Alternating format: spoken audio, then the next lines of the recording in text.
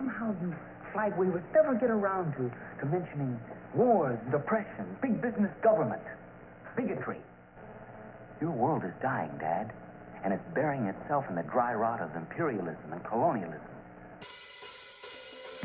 When the moral fiber of the United States weakens and the economy collapses under the pressure of competitive coexistence, it will be your responsibility, comrades, to purge the minds of the reactionary Americans. The anarchist seeks only ruin and destruction, and he rides a tidal wave of terror. I guess we're anarchists. You know, if the cops come, the cops come. You're listening to the Pages Against the Machine podcast. Salam, halatun chatori dedash. What's up, everybody? This is Amir, and this is the Pages Against the Machine podcast. That was me dropping some Persian, basically saying, for those of you polyglots interested, hello, how are you? How are you, dude? So yeah, anyway, thanks for tuning in. Thanks for checking out the podcast. I'm really grateful that you took the initiative. It means a lot. I put a lot of work into this, and so I'm grateful that somebody actually cares. So this podcast episode is going to be about, drumroll please, election 2020. And I will say that I am expecting this podcast episode to be very divisive. I posted a few days ago a thing on Page's Instagram. It was the power of now.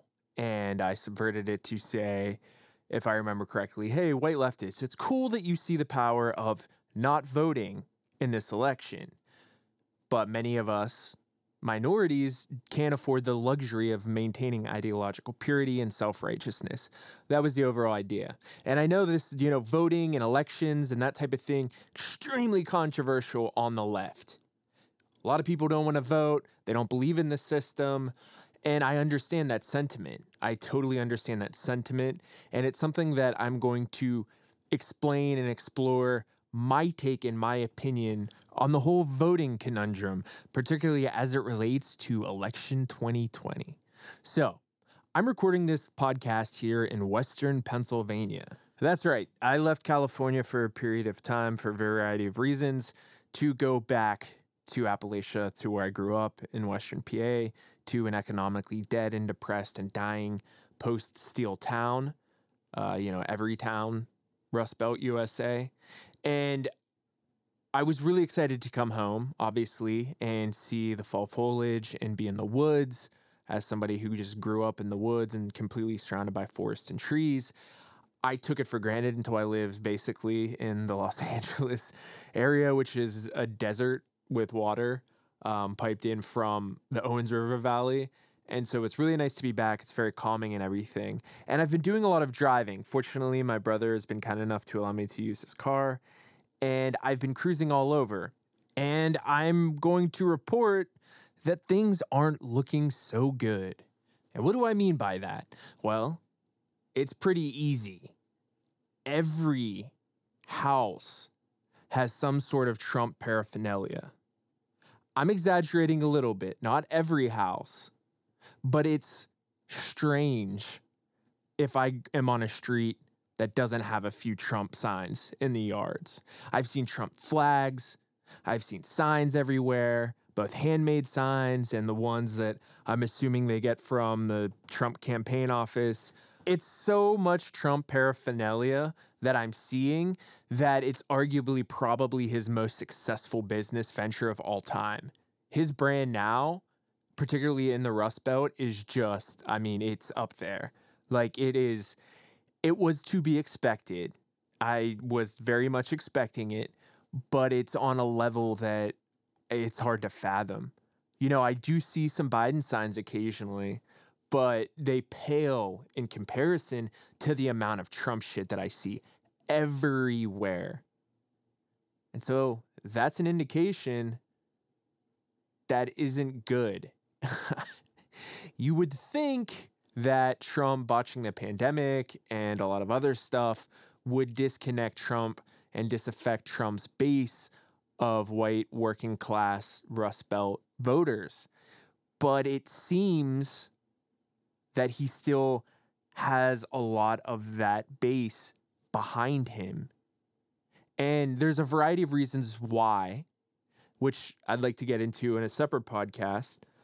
because I feel that given, my experience growing up here and knowing a lot of these type of people and having seen this part of the country, continually decimated and falling apart as I grew older before I moved to California a decade ago, I think that I have an understanding to an extent of their psychology because I know the culture very well and why he's able to continually maintain their support.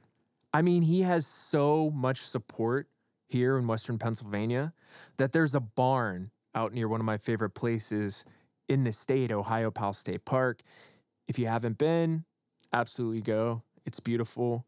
I have secret spots there that I used to spend a lot of time in. And I went out to visit it and spent some time there because it had been well over a decade since I've been. And there is a barn in particular that has painted on it, "Trump is all that is man." And it's the stupidest thing I've ever seen. So it's common in Appalachia to still see barns with advertisements painted on them. There's a bunch that say "Chew Mel Pouch," variety of tobacco, and those type of things. But this one barn had that painted on it in large letters. "Trump is all that is man." And it's an eye roll. It's fucking stupid. But it makes a lot of sense when you understand the culture of Western Pennsylvania and Appalachia. We here live in a culture that is very traditional in its notion of masculinity.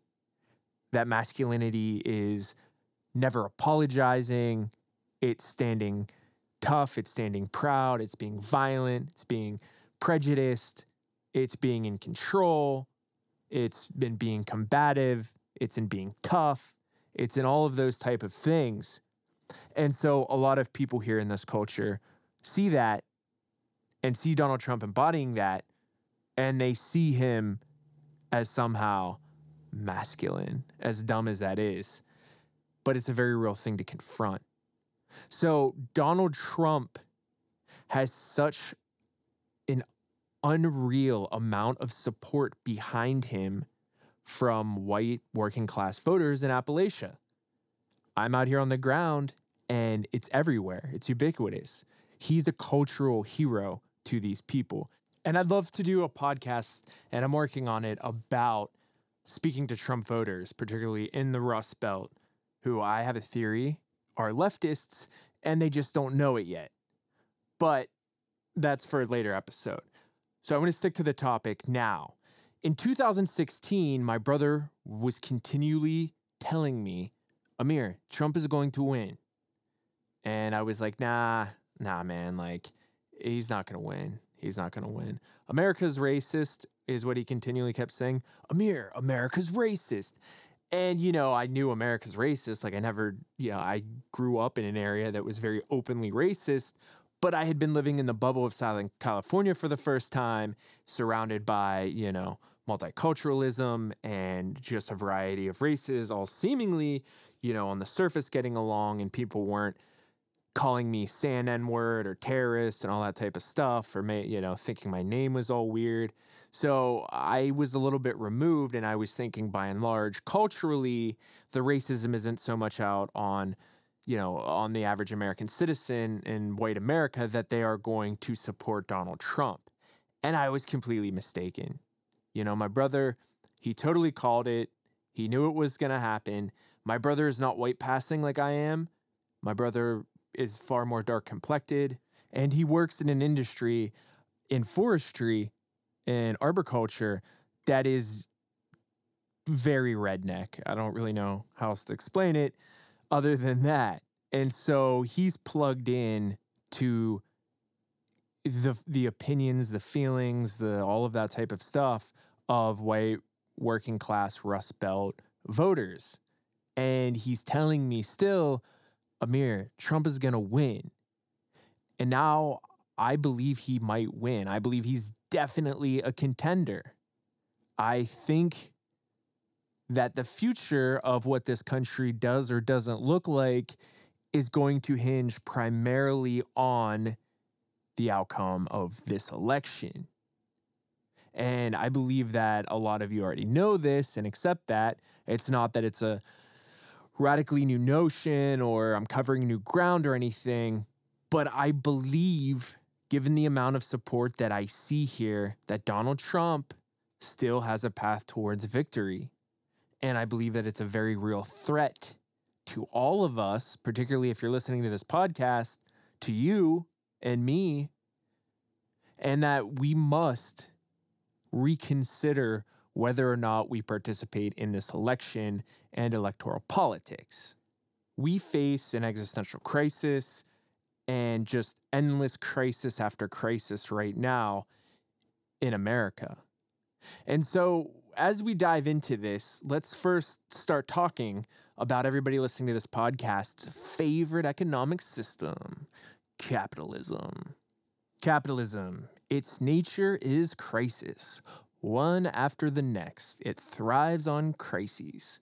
So, it's like that by design because, well, there isn't really much of a design in that it's just unregulated free markets just continually existing, going up, going down, crashing, going left, going right, whatever. The nature of capitalism is crisis. It's instability. It's a contradiction of capitalism. Whether you're a communist, an anarchist, a socialist, and maybe a social democrat, you understand that that is something that we on the left pretty much all have in common, is that we see the complete inadequacies and failures of capitalism, particularly neoliberalism, which is a particularly virulent strain that has taken over and slowly dismantled and destroyed the United States and Great Britain to an extent since the 1980s. And the irony is that the majority of Americans, well, they've never heard of it. They don't know what it is or what it means. You know, it's like living in Soviet Russia and never having heard the word communism. It's bizarre. And it's definitely the elephant in the room. So what is neoliberalism? Well, it can be summed up very briefly as deregulation and dismantling of the state and state services and state oversight and control. But it's far more than that. It's honestly a philosophical belief, both economically and socially, that free markets rather than government are far better at solving people's problems and creating prosperity and opportunity than the government, as well as free markets being a truer form of democracy. And it stems from originally the Australian School of Economics, von Mises, von Hayek, and onto what is called collectively the Chicago School of Economics, people such as Milton Friedman, who really advocated that the governments take their hands off of the free market, that government intervention and government stabilization and social welfare programs and redistribution of the wealth and the whole New Deal, which falls under Keynesian economics, were a completely unfair and detrimental set of economic policies and beliefs that truly hinder society and the individual and freedom and liberty. Basically, neoliberalism is libertarianism's main economic platform, okay? And these type of economics became established with Ronald Reagan in the United States and then Margaret Thatcher in England, in the United Kingdom back in the late 70s, early 80s. And there was a big movement to move away from the policies of the New Deal and all of, Keynesian economics, which, whether you're opponent of capitalism or not, very obviously created far less economic inequality and far more prosperity for the average citizen than what we have now in this neoliberal state. And so I would argue one of the biggest problems that we face in the United States and predominantly the West and the world, because this neoliberalism has been basically the new post-millennium consensus, the post-war consensus after World War II was Keynesian economics. Well, Post-collapse of the Soviet Union in the new millennium, it's very obviously deregulation, free markets, and neoliberalism. And given how it has totally crushed large portions of the United States, getting rid of all the steel industry, creating the Rust Belt, and continually shipping manufacturing jobs away, I would argue that for the majority of American citizens, it's public enemy number one, particularly, as I had mentioned, everyone living in the Rust Belt and post-manufacturing America. And I would argue that the biggest failure of Bernie Sanders, as great as he was in turning a lot of Americans on to the fact that, hey, we don't have left in this country. We'd be a lot cooler if we did. He ultimately failed in bringing any sort of explanation to how we got to the 99% versus the 1%. He never truly was able to expand beyond that obscure dichotomy. And because of that, people don't really understand how we got to this place where there is a 1% versus a 99%, and why our healthcare system is entirely market-based in this country, and why the majority of political power has been transferred into the financial world. Obviously, an American candidate isn't going to be on the stage bashing capitalism outright, but if he had articulated and added nuance to the conversation that, okay, the reason why everything sucks is because, well, we have this type of capitalism that doesn't really seem like it works for everybody in the same way that the New Deal Keynesian economics appeared to. And obviously Bernie Sanders was pushed out. He isn't the nominee, but that conversation doesn't exist. So that allows Trump to maintain his narrative and frame everything that the actual problem is minorities, it's immigrants, it's all of the fascist bullshit, and it's not actually the economic system. Had he inserted that line of thinking in the discourse and the narrative, I think that would have served our cause and our movements to a far greater capacity, because that would have been injected in the mainstream consciousness, and we could continue to expand upon that. But that's not the case. So Trump and the far right have complete control over the narrative and how to frame the causation of the problems and the reason why everything sucks so bad anymore in the United States for the majority of the working class. So anyway, cruising around Western Pennsylvania, it's not looking so good.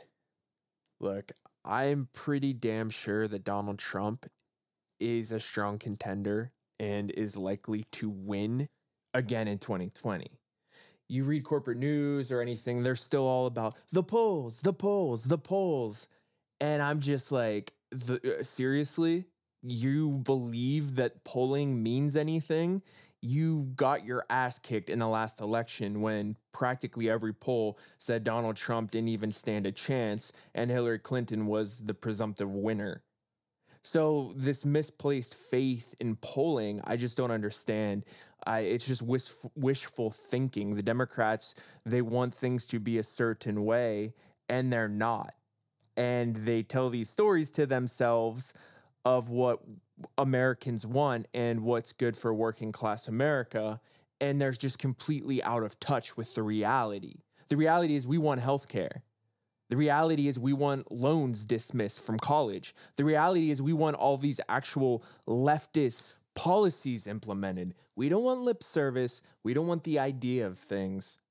We don't want your identity politics removed from critical theory or not rooted in class struggle or class conflict. They don't get that. They think that we just want to turn on the TV and see LGBT people on sitcoms, and that everything's cool and everything's good, and we just want to keep participating in their little consumer capitalist dystopia of a world with a smiley face slapped on it. You can't just throw another coat of paint over the last when the entire structure is crumbling underneath. The Democrats are not the party of the working class, like the common perception was post-New Deal and the war on poverty. They don't stick up for the poor and the masses of this country. Starting with Bill Clinton, they adopted this third wayism, this reconciliation of free markets with a small and limited welfare state. But the reality is that it's the same neoliberal agenda bullshit that the free market rather than the government is the solution to all the problems and ills of society. It's completely flawed. And because of that, this country doesn't have a real left, and the Democrats don't understand why they don't have a strong base of support in rural and working class America. I grew up in Western PA, once again, which was completely annihilated with the deregulation of the steel industry and manufacturing, and then Bill Clinton signing NAFTA into law in the 1990s. And these areas and all of these places that were very pro-union, pro-old school Democrat, FDR New Deal type Democrats, they're now all, quote, Trump country, because they know they've seen the Democratic Party become a party of elitism, Wall Street, and big business. And the conservatives, the Republican Party, they never had an economic platform that created the facade that it was for the commoner, the everyday person. But what they've been able to do is exploit people's religiosity and conservative social values in these areas in Appalachia to shore up their support. The Democrats are completely out of touch with the majority of the United States. The Republicans are too, but the Republicans aren't so far out of touch that they couldn't see the writing on the wall and know the tides were turning. Instead, they're opportunists, and they realized they needed to back a new horse in the race, even if it wasn't their own horse. So they got in line behind Donald Trump. And they've allowed Trump to become the figurehead of the Republican Party, even though Donald Trump really never supported a lot of conservative and Republican values or economic ideas or policies or anything. But they instead have backed and threw everything behind him in order to maintain power and win the election. And you have the Democrats now in 2020 thinking that somehow being up in the polls again is an indication that Biden is going to win the election, without taking into consideration, hey, the polls completely failed us. The presidency isn't won through democracy and the popular vote in this country. Really, it's a numbers game. And it's a numbers game that has been manipulated and rigged by the Republican Party to maintain their ability to win through the outcome of the Electoral College. And if Biden actually wins, it's not going to be because Biden is a great candidate or has policies that the majority of Americans agree with. It's going to be because Biden just isn't Donald Trump. And these Democrats continually pursue this idea of attracting the moderate, the centrist voter. And we've watched them compromise their way into being a completely right-wing party, starting with Clinton, because of this idea that we need to just get along and find this middle ground and become this centrist, symbiotic being. The Democrats always want to play this game of niceties and all this stupid shit, and the Republicans are gloves off all the time. They don't want to play that ever. Honestly, they probably sit back and laugh watching the Democrats continually make concession after concession. The Democrats are naive, and the Republicans are Machiavellian operators. Make no mistake about it. We live in a country where the vast majority of Americans don't vote because they're completely disenfranchised with the Republican and Democratic parties. And instead of actually thinking, I wonder why so many Americans don't vote, maybe we should find out and pursue an agenda that would make them support us. They're like, well, I'm sure there's some sensible non-fascist Republicans out there. What if we got them to vote for us? And just the complete absurdity and the fallacy of that line of thought. It's done nothing but made the Democrats more and more irrelevant. And as much as I hate to say it, it does make complete sense because the Democratic Party is actually a right-wing party. So I posted on Instagram a question wanting to know what you all wanted to talk about. And I got a variety of responses. One of them from Petra Sophie says, I'd like to hear you delve deeper into the lesser of two evils complex. And that's exactly what I want to address right now. So I want to preface this by saying I literally despise that played out cliche. Like I am so annoyed by empty platitudes that people use as cop-outs for non-participation. But there's truth to it. There's absolute truth to it. In the United States, the sentiment among the majority of Americans is that either party that you vote for is going to ultimately fail you and what you actually want, and both parties are evil. And you've seen this sentiment just continually increase ever since Reaganomics and Reagan winning office, and then the embrace of third wayism by the Democratic Party and Bill Clinton in the 1990s. And a lot of people in the United States justify not voting because they don't want to vote for one, the lesser of two evils. So when I hear that, I think, okay, that's fine. That's a valid sentiment to have. However, what exactly is the evil?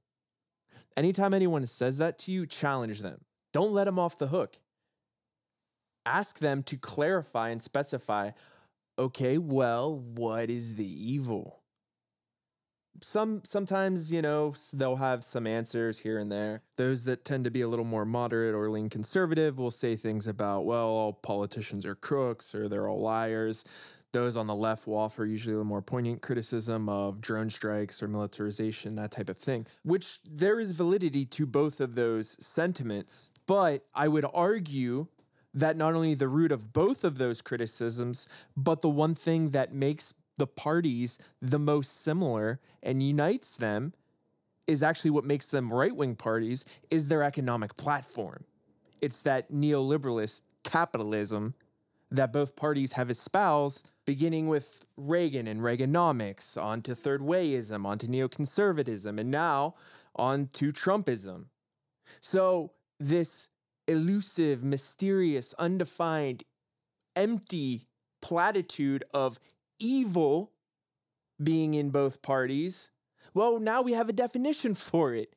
It's the economic platform. So our job on the left is to point that out to people, remind them, articulate that for them, okay? I can't believe how many times I'm saying the word neoliberal in this podcast episode, but unfortunately it ties into pretty much everything I want to talk about here. So sorry I sound like a broken record, but I'm very passionate, as you can tell, about this very specific type of capitalism that has just totally destroyed this country, unbeknownst to the majority of Americans, who have stood there perplexed over the course of their lives, wondering why America was just completely falling apart before their very eyes.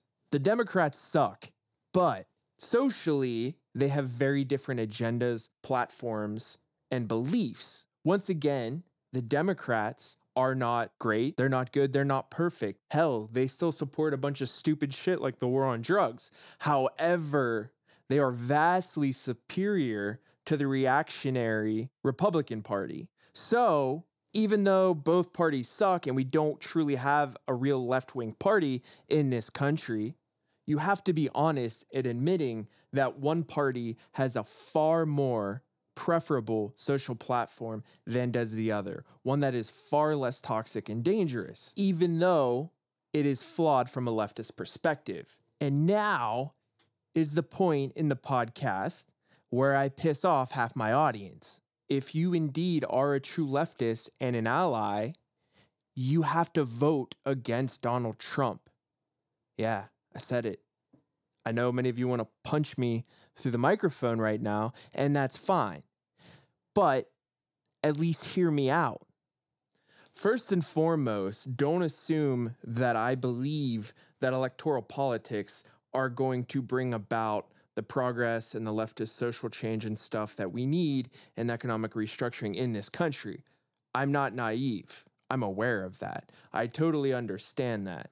But I understand how power is institutionalized, maintained, and exercised in the current state that we live under, and the dramatic repercussions that that has for all of us living under the system. And look, we as leftists are self-righteous, largely because we're right, but we are very self-righteous. And all of us love nothing more than sitting down and pointing out how fundamentally both parties are the same, which to an extent is very true, but it's not entirely 100% true, okay? But a lot of us, when someone suggests voting or participating in the electoral system, will defend to the death that is 100% true, and there's no other interpretation, that both parties are fascist capitalists and, you know, that whole tired party line.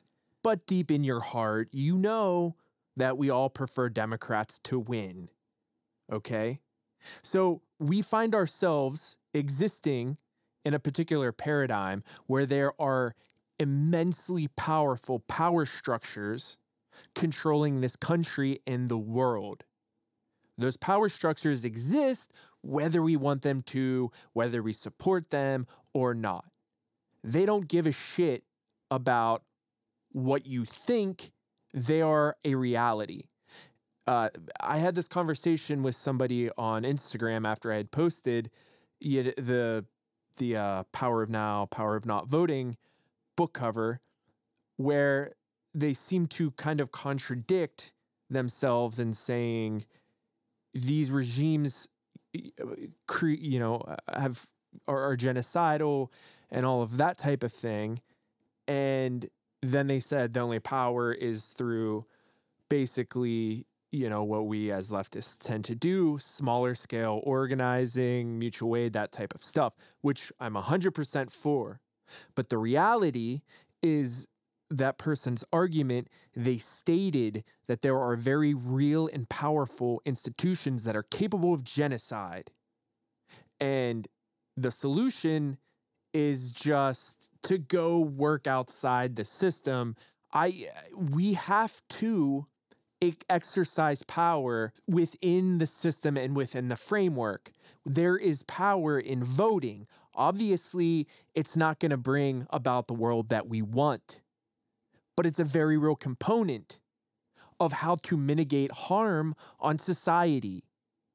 And Donald Trump's regime has been extremely harmful for society, for a lot of people, for Iranians like myself, Iranian people, other Middle Eastern people, for Asian people, for trans people, for immigrants, and it goes on and on and on. And we on the left, we've spent the past 4 years despising Donald Trump, hating Donald Trump, wanting all kinds of misfortune to happen to Donald Trump and for him to get removed from office and stuff. And then the 2020 election is days away. And now everybody's got their arms crossed. Both parties are the same. I'm not going to vote against Donald Trump. I am morally and ethically superior and unwilling and unwavering to my ideals and in compromise. But here's the deal, everyone. We need to get a lot better at politics, because whether you participate or not, reality, the wheels of reality, just keep on spinning and things keep moving forward. And we need to understand that voting and participating in electoral politics are strategy and not compromise. And we need to simultaneously, while doing everything that we do on the left, from the organizing to the mutual aid to movement building, all of these things, to protests, to boycotts, we need to also hijack the ship. We got to take over the ship too, as much as possible. That's part of it. And we need to engage in politics. We need to get leftist candidates into places of power. That's how we get things turning. That's how we get things changing. But this election isn't an election where we actually get to vote a leftist into a place of power. But it's a defensive election. Look, I want us to play the game to fucking win.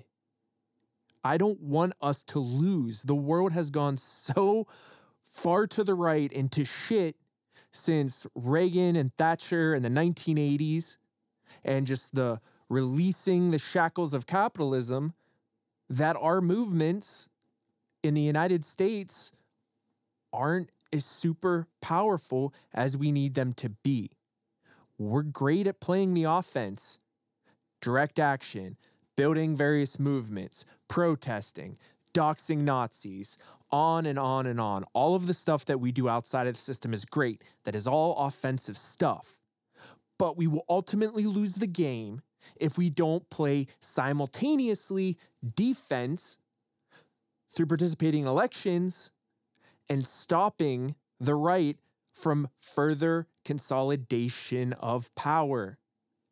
Why would we want to have to climb out of a deeper hole when we could prevent the hole from just continually being dug deeper and deeper for us? Think about it. Yeah, the Dems suck. Fuck them. However, we need to play some defense here. We got to push Trump out. Look, I'm not a fan of either party. I oppose both of them for various reasons, and I'm an opponent of our economic system.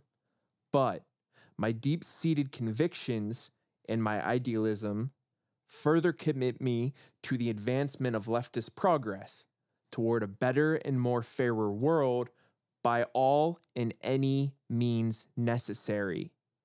I don't let my self-righteousness blind me from the necessity of realpolitik, temporary alliances, working occasionally within the framework of existing power structures when needed, or the necessity to participate within the system or electoral politics when in doing so has the ability to dramatically mitigate destruction and harm toward vulnerable communities, individuals, and when the ability for small victories is achievable through such means. In 2020, we face an existential crisis. We face an existential threat as leftists. The encroachment of fascism in the United States has eroded the foundations and institutions of this country and pose a direct threat to not only us and our movements, but a variety of communities by and large in this country. This election is a referendum on fascism.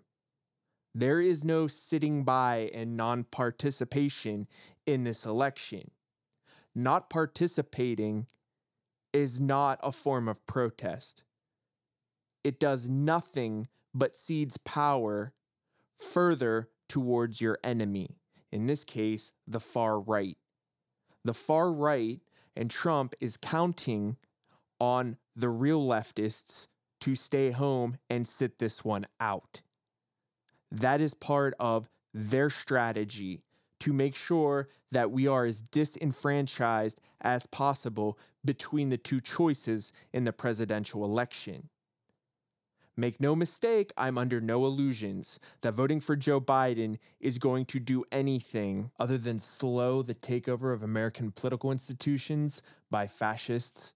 You gotta keep in mind that the Nazis' first taste of power came through electoral politics. And so, yeah, the cliche, you can't unelect fascism, well, I'd rather not find out.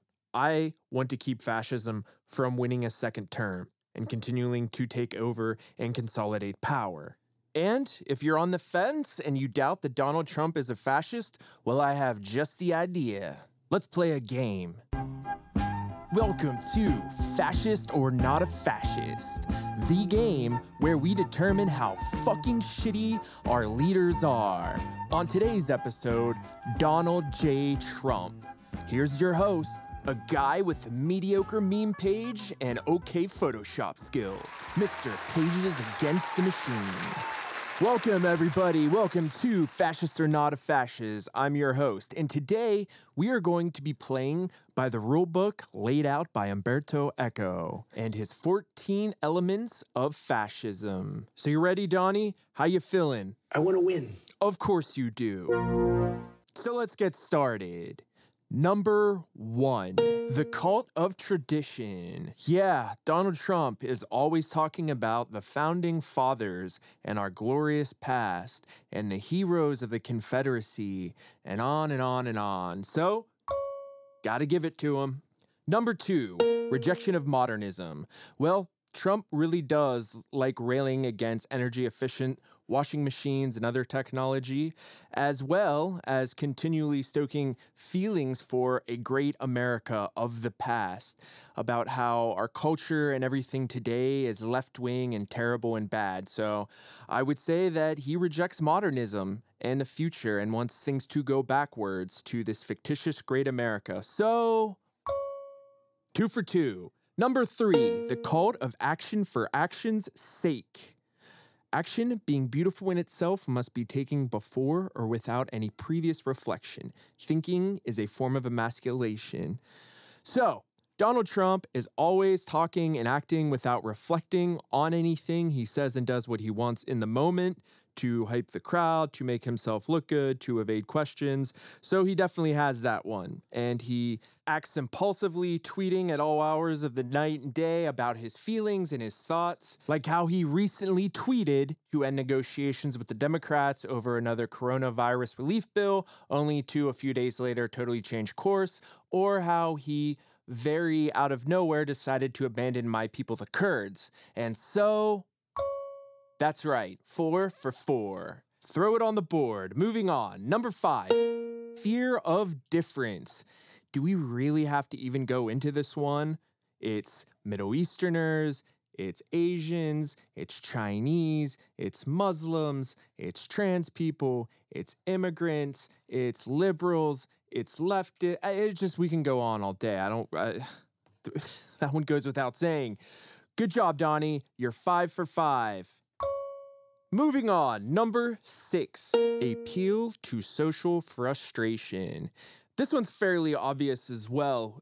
When he first ran his campaign in 2015 and whatnot, he was proclaiming the system is broken, everything is rigged, it's all rigged, only I alone can fix it. And yes, there is a lot of discontent in this country. Unbeknownst, the root of it is capitalism. But anyway, he connects and he provides answers that are false for why things are so hard in the average working class, white working class American's life. And so that's where he derives a lot of his power from, is actually connecting to real anger and redirecting it. So that's right. He's playing a perfect game so far. Going on to one of the best. Number 7, the obsession with a plot. Wow. If it's not Russiagate, or it's not QAnon, or it's not the Democrats and Obama trying to spy on his campaign, or if it's not any of that shit, it's always the liberals and the Democrats, the radical liberals, the radical Democrats trying to educate your kids against the United States and warp their minds and brainwash them and taking over the country with all of their liberal leftist values and all that type of shit. So yeah, dude's plot-based. 7 for 7. Moving on to number 8. The enemy is both strong and weak. Well, that pretty much sums up how the Republicans and him look at people on the left and Democrats. On one hand, they're totally soft, wussy snowflakes who need safe spaces and are weak and all of that. But at the same time, they're all dangerous Antifa terrorists, the biggest threat to the United States. They're coming for you in the suburbs. BLM is a terrorist organization that's dangerous. And it's, it's that paradox. Are we strong? Are we weak? We're both in your eyes. So, boom, 8 for 8. Number 9, pacifism is trafficking with the enemy. So this one's interesting. Donald Trump, is always talking about how he fights for you and he's there for you. And, his whole everything is just a struggle against basically the political class and everything that has sold you out. So he champions himself as some sort of fighter in that way. And then his base believe that they are in some struggle against the Democrats, against the left, who are there to destroy him. And we see this reflected very much so in the whole QAnon conspiracy. So we're going to go ahead, I don't think it's too much of a stretch, and give Donnie a point for that one. Moving on, number 10, contempt for the weak. All Donald Trump talks about is how weak everyone is, whether it's his political allies, whether it's people in his own party that dissent with his party line, or especially when it's Democratic governors of, quote, Democratic cities in their handling of the coronavirus and whether or not they worship him. He loves throwing that word weak around because he truly thinks that he's very strong. He likes to portray himself as having massive and enormous strength. So that one's pretty obvious. Another point for Donnie. Number 11, everybody is educated to become a hero.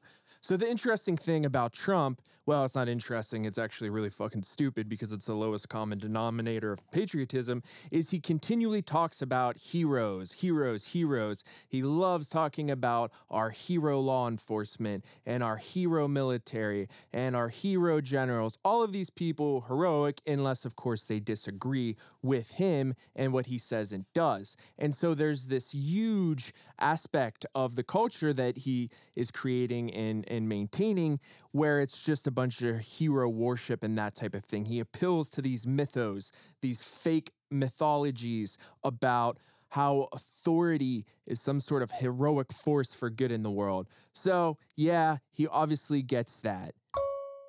So, honestly, we don't even have to keep playing the game because you know how this is going to turn out. But we're going to move on to number 12, machismo and weaponry. So Trump really loves to fashion himself and think of himself as, this is the fucking stupidest thing. I hate even saying it, but the idea of what a man's man is. I think the fucking term is stupid, but you know he thinks it's awesome. Whether it's him referring his hand size to his dick size during debates, or get this, as somebody who's been watching a lot of his rallies in the 2020 election, he comes out to the song Macho Man, you know, the one that's like macho man, I want to, it's laughable. It's the absurdity. Oh man, it sucks how bleak and how much of a black comedy reality has become. But anyway, yeah, the dude thinks he's some sort of tough guy. He always is talking about toughness and you got to be tough. And he's always trying to surround himself with the military. And he loves continually telling stories in which he attributes everybody referring to him as sir, which is most certainly not the case. But yeah, the guy wants to be tough, whether it's coming out to the most annoying 70s songs or taking stupid photo ops where he can't even hold the Bible right after using the military and muscle to get rid of a bunch of peaceful protesters. So absolutely, he gets another point. Throw it on the board. Okay, we're getting close to the end of the game here. Number 13, selective populism. Obviously, Donald Trump has only appealed to his portion of electorate the entire time he was president. He has no desire or willingness to try and govern and be the leader of the entire country. He only wants to govern his followers, and he only does and says what he knows what will land well with him and continually reinforce his cult status, his cult leader status among them. He does not care about you. He continually tries to divide the United States by referring to red states, red cities, blue cities, red governors, blue governors, and on and on. All the dude wants to do is conquer and divide. He only appeals to his populace of voters, and so he is getting another point and is 13 for 13. And we move into our last question. Number 14, fascism speaks news speak.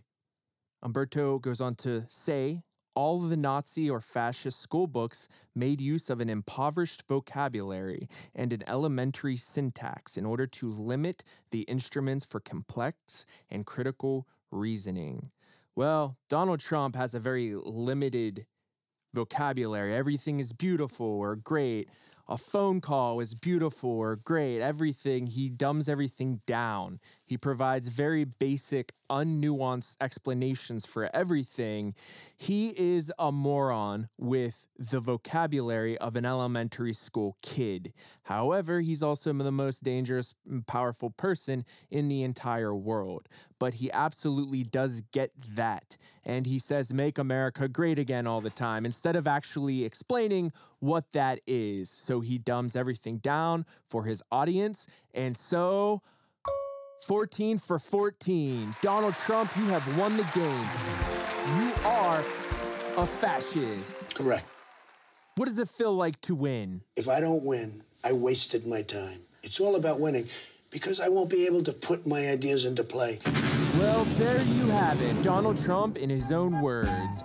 Congratulations on being the fascist in chief, and tune in next time to Fascist or Not Fascist, the worst fucking game to have to play of all time.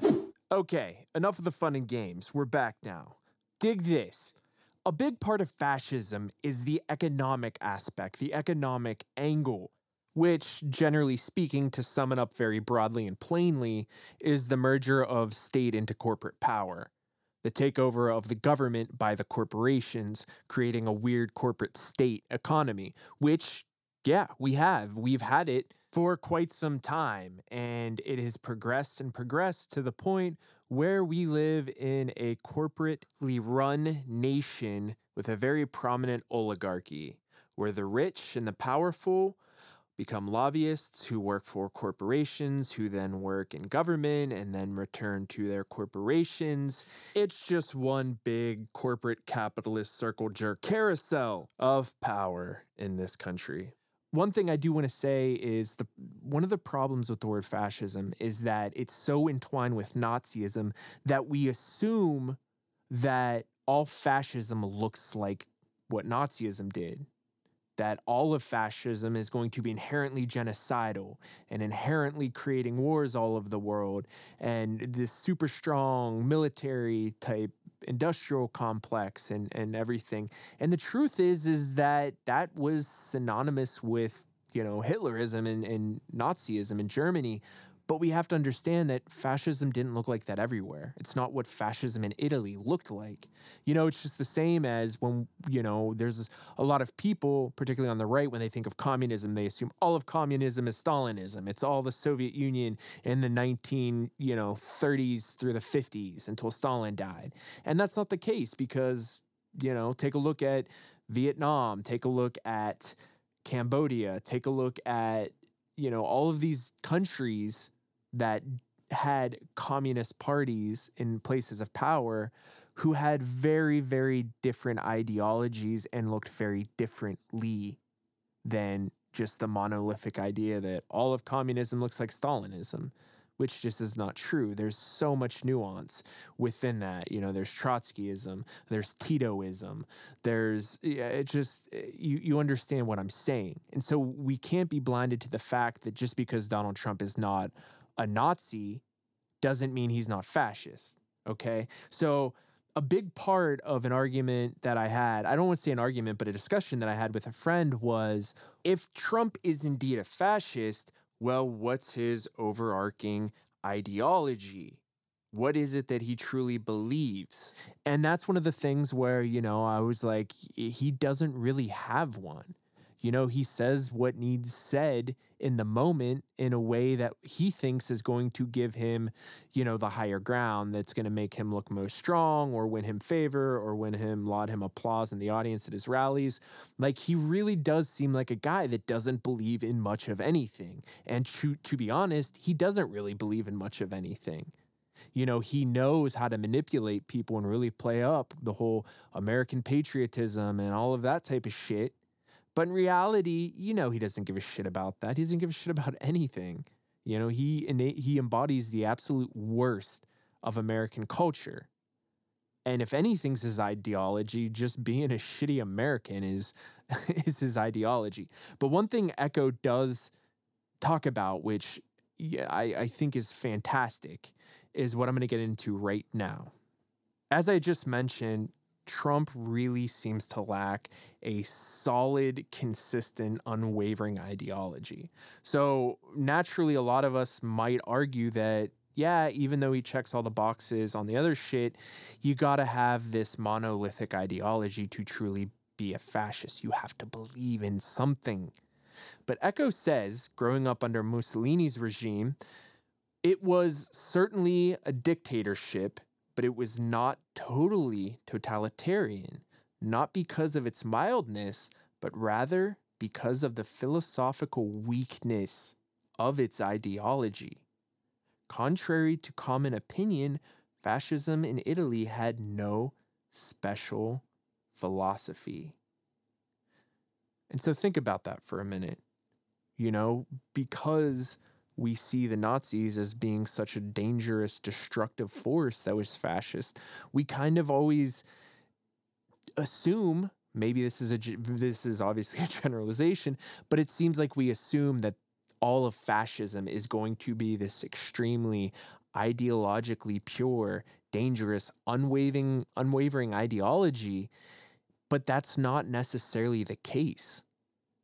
Communism is a very unwavering ideology. The countries that have had communist parties, they toe the party line. There is something they believe in, and it's rooted in Marxism. There is a philosophical base. But for fascism, it doesn't necessarily have to be that way. There doesn't need to be an underlying philosophy. It's a movement that doesn't always need to have, as we've just been talking about, political theory behind it. But rather, I would argue that fascism is the result of capitalism in decay. The deterioration of capitalism lays bare the contradictions within it, and it becomes very obvious.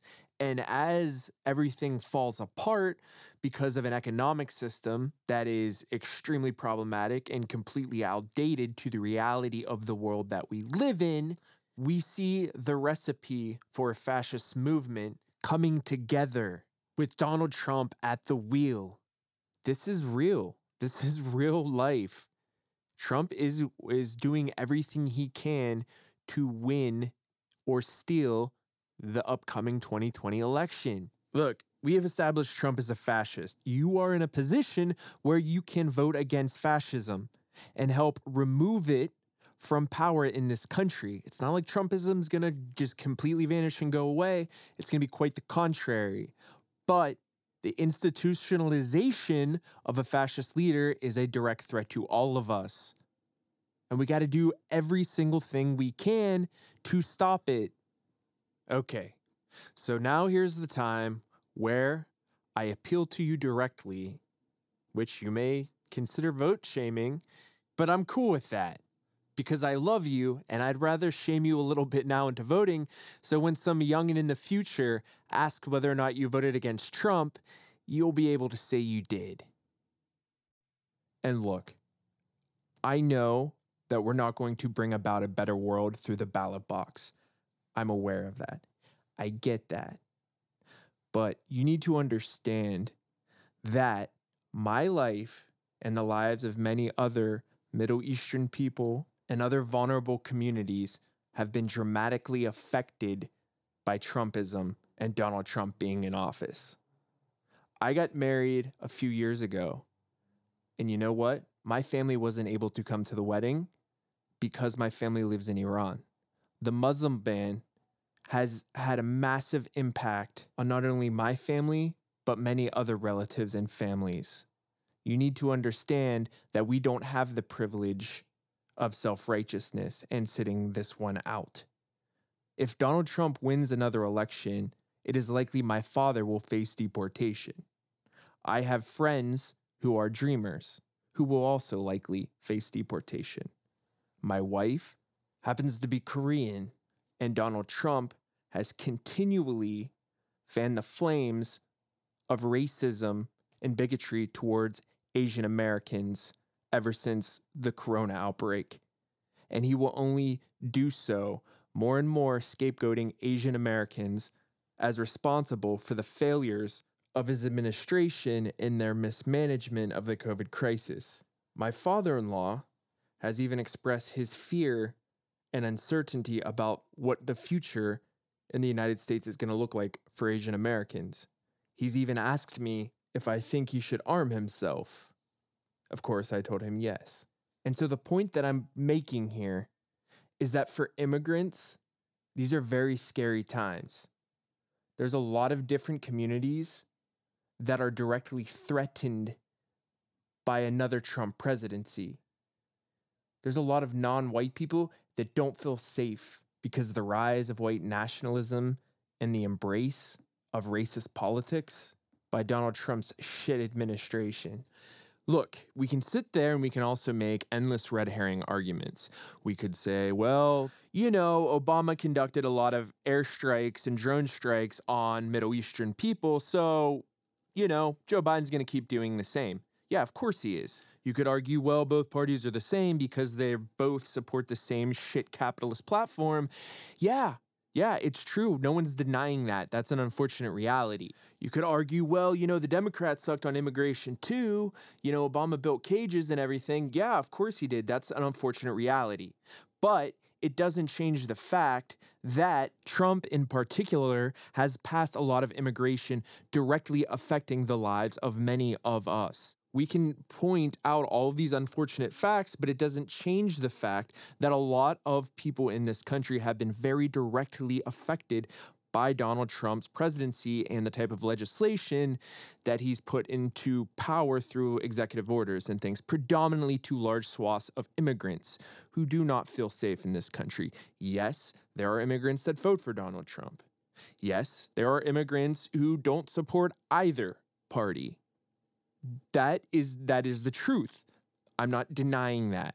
Yes, there are marginalized groups such as trans folks that don't see either party obviously helping them or making things better for them, which I would obviously have to argue against. But once again, the whole red herring where it's, yes, you try to invalidate an argument by bringing out other points that are unfortunate, but do not change the fact that, yes, Donald Trump is far worse for many immigrants, predominantly Muslims, and a lot of Asian Americans right now are really upset and fearful at the growing tide of anti-Asian sentiment in this country because of the coronavirus and how it's continually labeled as the China virus.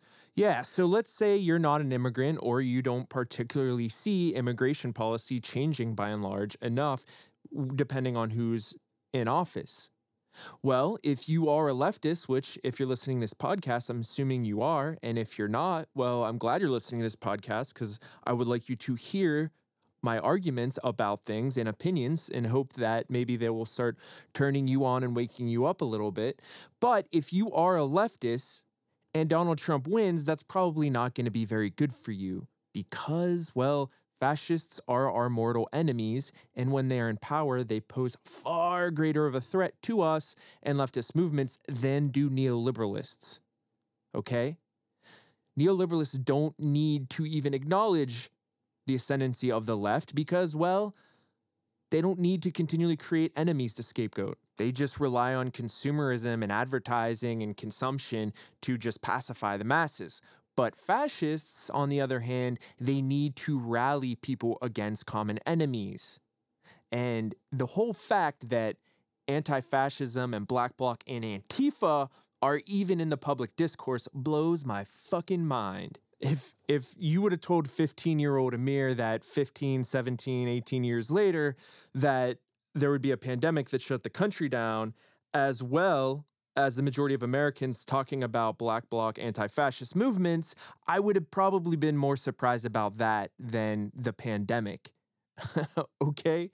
So, back to the matter at hand. Something that we really need to talk about is about how Donald Trump has continually tried to create this enemy of Antifa in the American public consciousness. So we see this far-right movement with Trump at the helm trying to demonize the far left and turn public sentiment against us, to label us terrorists. Yeah, that sucks. That really fucking sucks, and it's really dangerous because there are things like the Patriot Act which are still on the books.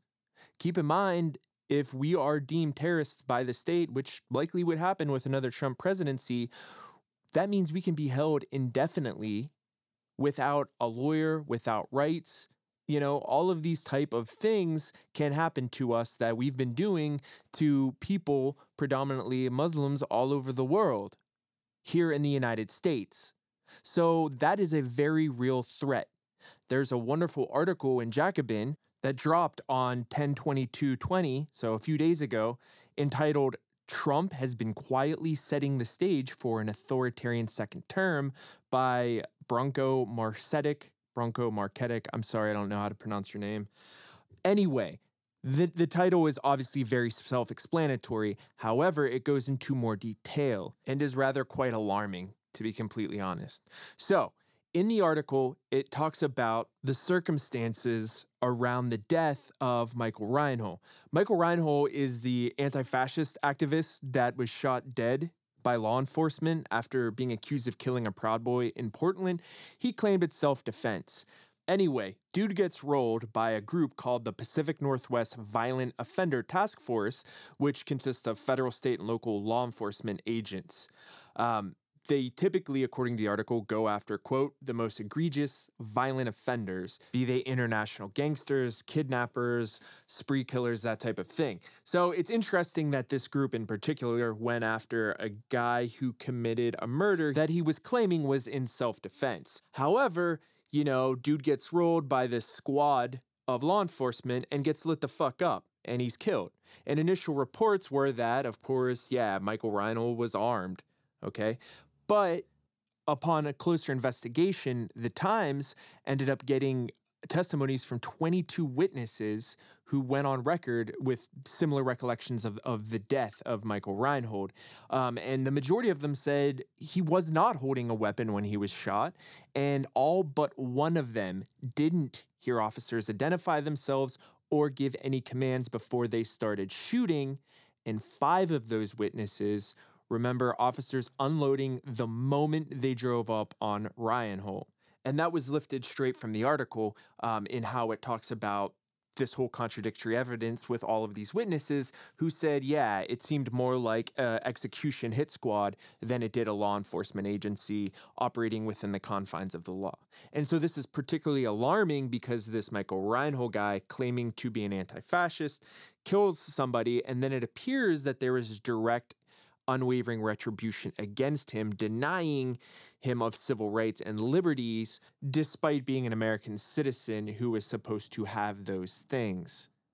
Okay, and it's no surprise. Yeah, of course the cops show up and start shooting and killing him. It's not a shock. We see it endlessly, cops killing people, predominantly black people, for absolutely no fucking reason. But what makes this case particularly unique and concerning is that the case, the whole shooting and everything became very prominent. It became a fixture of the nightly news.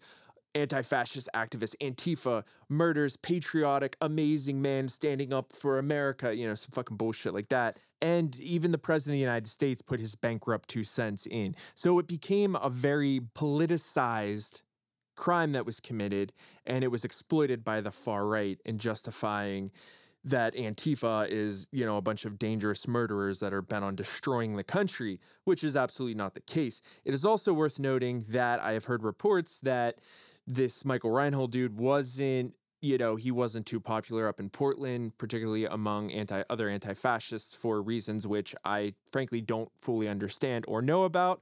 The only thing I can say that I do know about the guy is that he claimed to be an anti-fascist, and then it appeared he was murdered, because if the testimonies are true that he wasn't holding a gun, well, then that kind of sounds like an extrajudicial killing to me. It almost seems that his presumption of innocence didn't really exist. And if that is the case, well, it kind of sounds like a state assassination, particularly because of the way Donald Trump has talked about it. So the article goes on to say, quote, regardless, the killing is particularly chilling in light of Trump and his administration's repeated endorsement of it.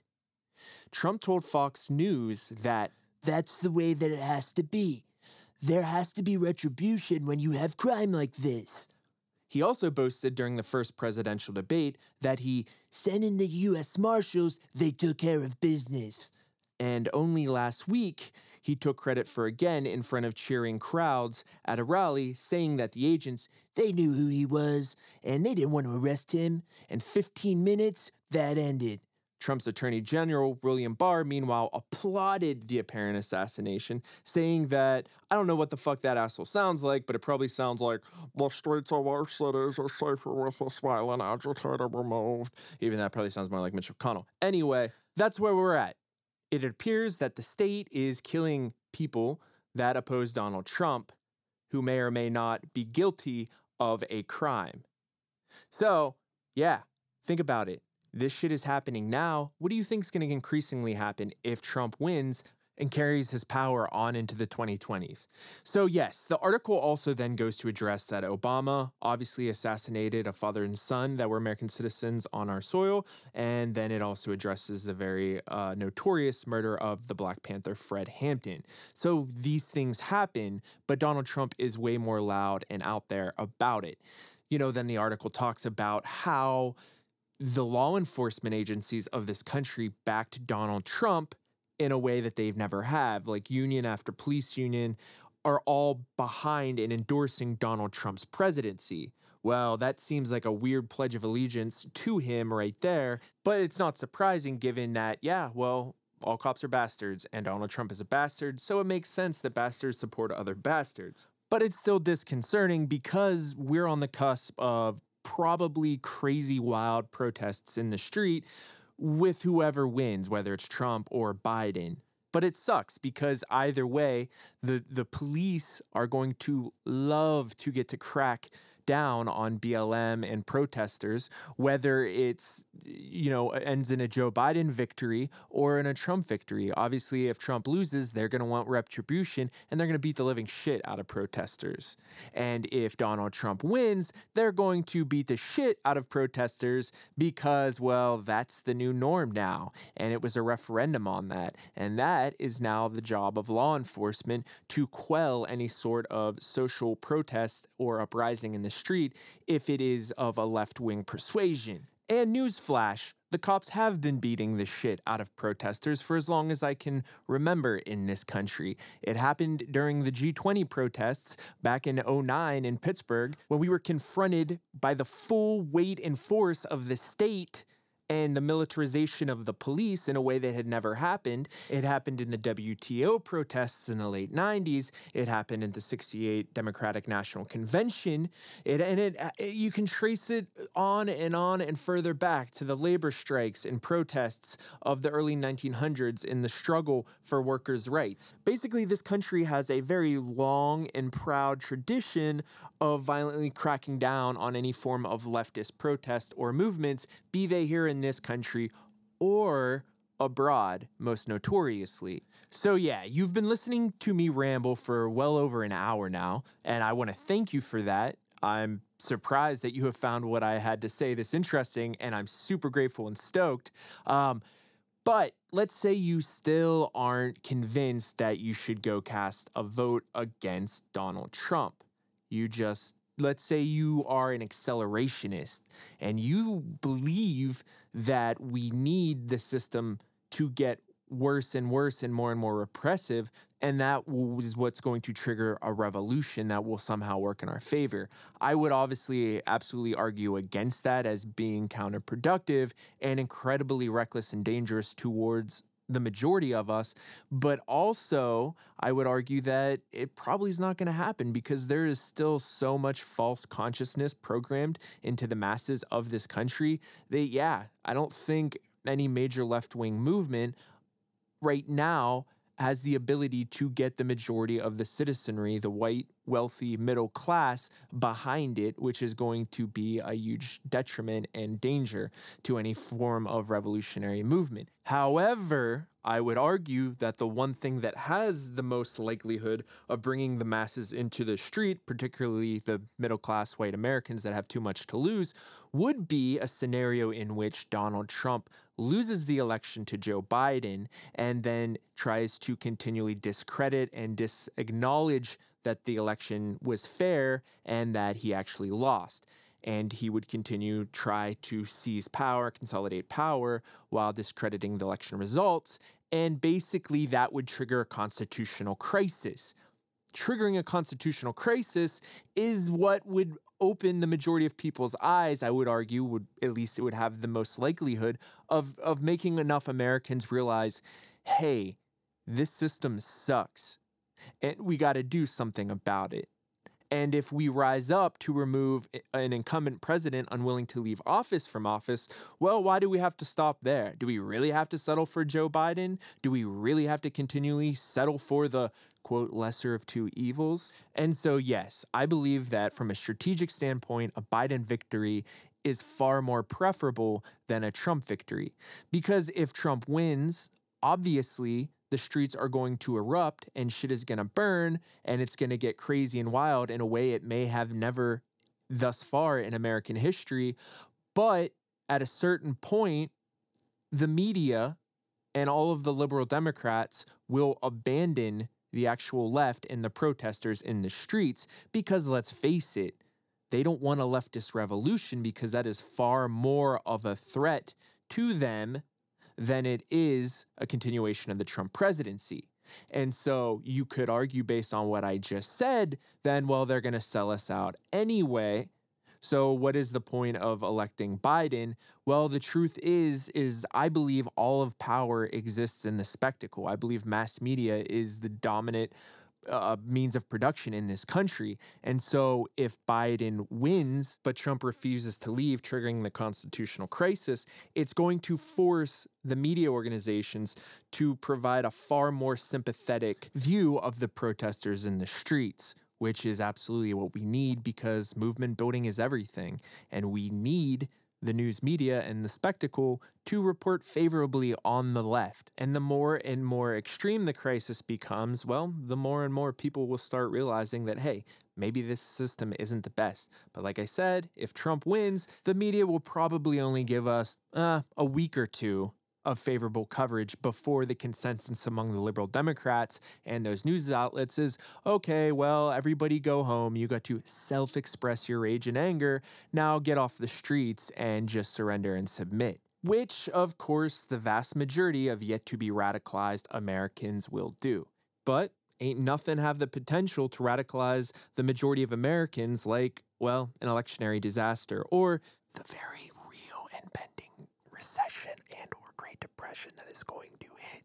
So yeah, we need to get everybody out in the streets, get them comfortable with protesting, get those dads on leaf blowers and those moms barricading and doing whatever the moms in Portland did because, well, we need the vast majority of suburbia comfortable with standing toe-to-toe with riot police in protests, given that we are on the verge of a potential economic catastrophe, the likes of which have never been seen before. And if you still are on the fence, consider the fact that if Donald Trump wins and the Republicans maintain control over the Senate, it's very likely that they could introduce legislation to strike down Roe versus Wade. Keep in mind, we're in the middle of a pandemic, and one party and the people that they put in power don't even believe in science. Why is it that I can get a free test in California to see if I have the Rona, but here in PA, in Pennsylvania, if I don't have insurance, it's $200. What good is that? People here are fucking poor. They don't have $200 to take a test to see if they are indeed infected. So that's a huge problem. I don't know exactly what the Democrats are proposing, but I can almost assure and guarantee you that they will be far more proactive in providing things and funding things like free testing nationwide. And then a whole other aspect that I don't even want to get into is the fact that, yeah, we have a bunch of climate deniers in power, and we may have passed the point of no return. However, we need to get people into positions of power as long as those power structures exist that believe in science and realize and are willing to confront the fact that the environment is changing and that is going to have dramatic repercussions for all of us on this planet. Increasingly, over the next 100 years, 200, 300 years. And we got to start moving and doing shit, regardless of whether or not it is truly in vain. Okay, look, I have spent a long time articulating the reasons why I believe we need to vote against Donald Trump, even though we oppose Joe Biden. And given that 2020 has been such a shit show and it's been so hard for so many of us, I think we all deserve the satisfaction of getting to revel and gloat and celebrate, no matter how short-lived, Donald Trump's embarrassment of losing an election and becoming a loser in the eyes of the country. And I don't know about you, but to me, I'm really, really looking forward to that opportunity because I'm tired of seeing Donald Trump continually win. So, wow, that was a long podcast. I'm grateful for you listening this far into it, as we're about an hour 20 right now. I never really talked or advocated so strongly about voting. So I'm hoping that maybe one or two of you have decided that, yeah, maybe you should vote. And if you don't want to vote in the presidential election, keep in mind that there's going to be a lot of important propositions on your ballot and down ballot candidates on the state and regional and local levels. And to end this podcast, I want to address the fact that I posted on the Instagram page an AMA, Ask Me Anything, to hear what you all wanted me to talk about. And so over the next few podcasts, I'm going to address a few of those at the end, if not even do a whole podcast episode about those questions. Because the nature of this podcast has been so heavy, I kind of want to address one that I found rather amusing. The question that was posed to me by Flynn Dog Millionaire was, who would win a human versus robot war?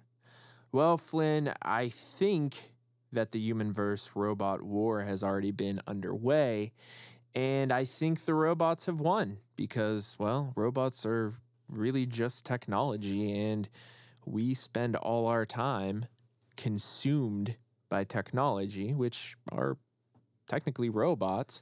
So I guess my argument is that the war of human and robots has already been waged and lost because, well, we're a slave to algorithms, and I'm not an expert on robotics, nor on programming or electrical engineering or computer science or any of that, but I would imagine that algorithms are very similar to the AI and, robots.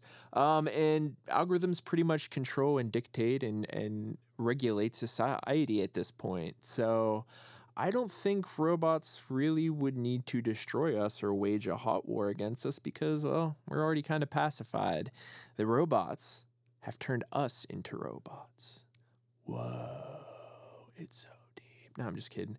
I think I think our best bet is to just arm ourselves with squirt guns and try and fry some circuit boards if shit gets to the point where we're in an armed struggle against robots. And to be honest, maybe I would actually have to support a robot liberationary movement to free them from the oppression of mankind. Okay, I'm kidding. And we'll do one more question. Question from That Dan with a Face. That Dan with a Face just wrote Elon Musk, which is pretty funny. I'm pretty sure Elon Musk is a robot. He's a fucking weirdo. And there's a phenomenal podcast called Behind the Bastards, which is one of my favorites. And Robert Evans, the journalist that does that podcast, did a Behind the Bastards episode, multiple part series, if I remember correctly, on Elon Musk. And I can't recommend that one enough. That'll give you a lot of his background and the shitty details of his life. I will say that Elon Musk, I am absolutely not a fan of.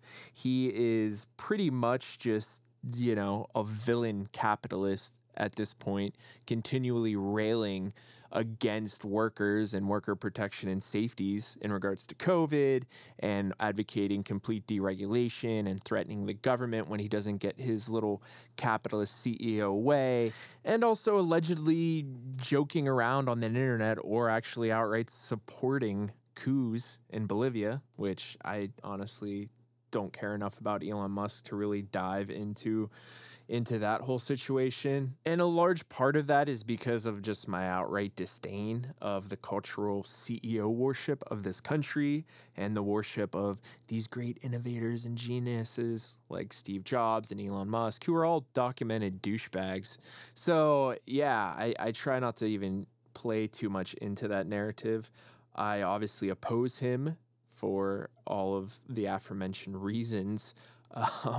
But he's just a fucking weirdo that got successful and lucky in business and capitalized on that. And because of that, a large portion of the country thinks that this fucking guy has very valid opinions and is some sort of genius, when in reality, he's a fucking salesman and a documented shitty boss with terrible views. And he just works with people who are really intelligent and smart and then gets all the credit, just like all the bosses in our country do. We got to get away from this whole hero boss culture worship, because the reality is, yeah, that's not going to happen to you. The whole mythos of if you just work hard enough, you'll become a billionaire is completely fraudulent. Because, well, Elon Musk was a spoiled, petulant little rich kid from South Africa. So, yeah, the whole mythos of glorification and CEO worship, it's bullshit. It's complete bullshit. It's how they keep you supporting and blinded by a system that completely exploits and takes advantage of you by tricking you into thinking that it actually works for you. And success is just around the corner.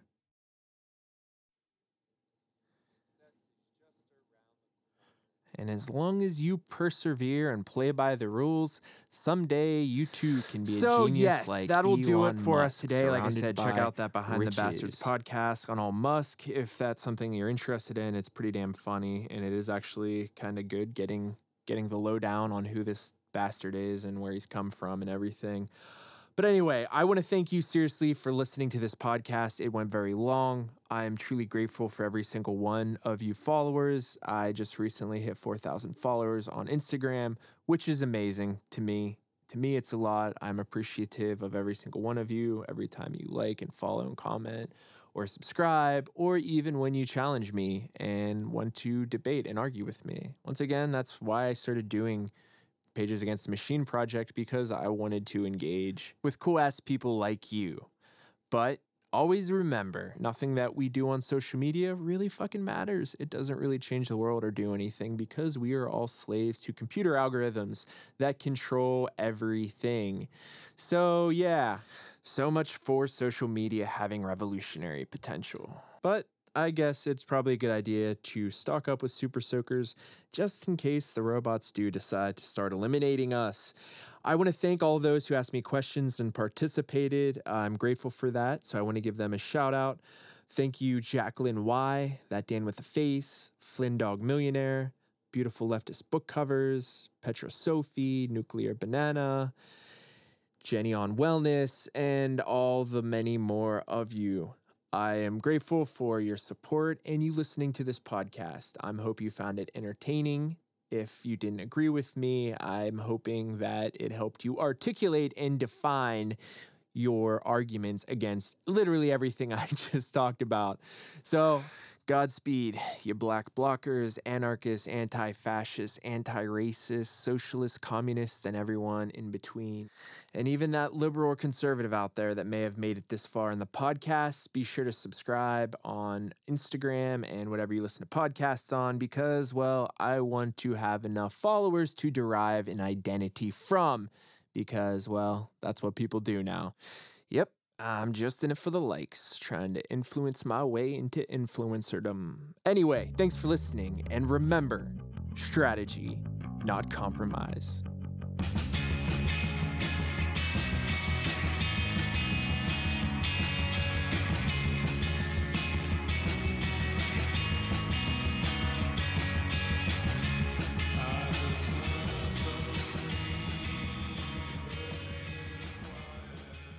Totalitarianism.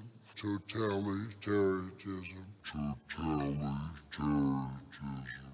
Special thanks and shout out to the band The New Candies, as well as the Crystal Stilts. We open the show with The New Candies, Bleeding Magenta, and we close it with the Crystal Stilts, Departure.